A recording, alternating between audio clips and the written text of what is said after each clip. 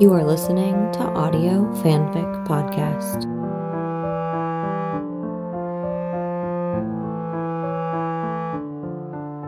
Crossword Puzzle by KimJ on Abderian.net. A tawny-haired slip of a girl and an intense-eyed boy with golden skin take the same hover train every morning to work in San Francisco. The first time he notices her, they're smashed up against one another in a crowd during rush hour. He is dressed in a white shirt, overcoat to keep out the damp chill, scarf, and carrying a knapsack. She is in a suit of cobalt blue, balancing a steaming cup of coffee in one hand, holding a news pad in the other. The bright-eyed girl is engrossed while doing the daily 3D crossword puzzle, her answers unsaved, on the way to her destination each day, but she never manages to finish it. For weeks, the golden boy quietly observes her, sometimes sitting beside him, other days soft-scented shoulders in front, going through the same routine only to be frustrated by the end.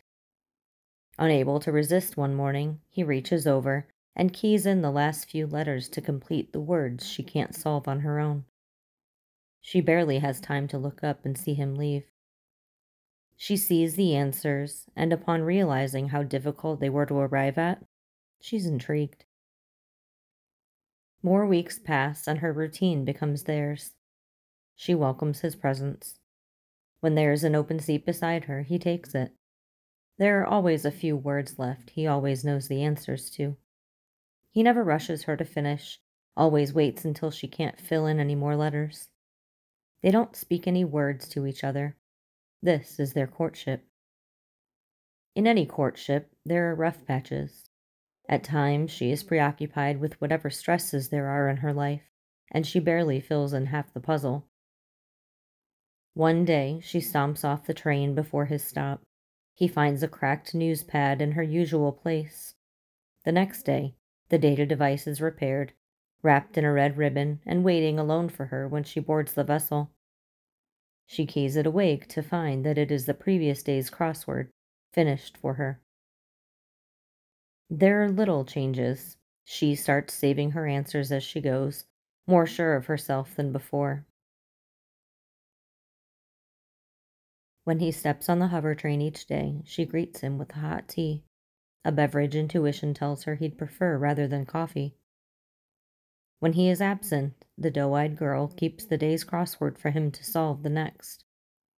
For a slew of days, she is absent. Weeks pass. He worries he may never see her again.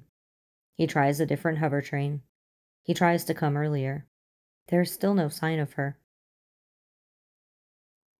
One morning, he wakes up early to arrive at the stop where she usually embarks. Unfortunately, it is a central station, the aorta within a system of transportation veins and arteries. Many signs point him in different directions.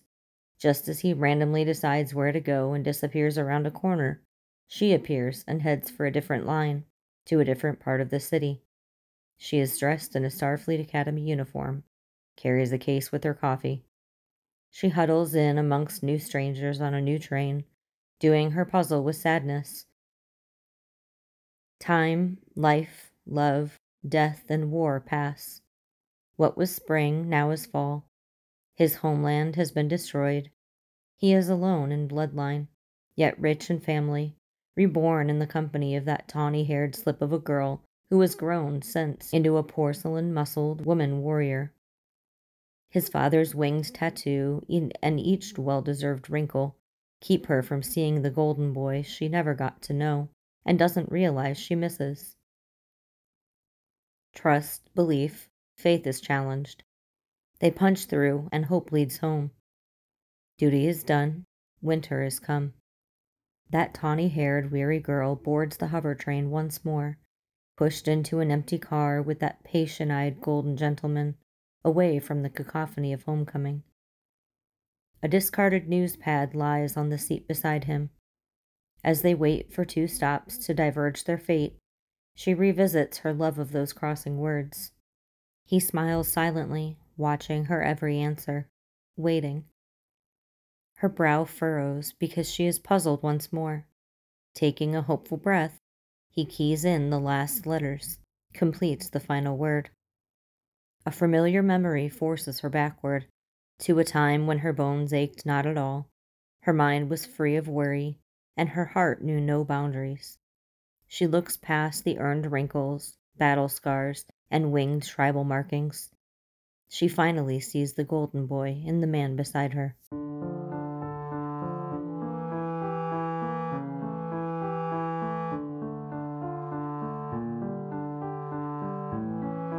If you like this story, please follow the link to the writer's page and leave some love. Kudos, comments, or subscribe. They'll love hearing from you. Then you can head over to our Patreon page and contribute to Audio Fanfic Podcast.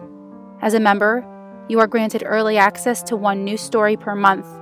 That's www.patreon.com/audiofanficpod. Thank you for listening, and remember, the stories are out there.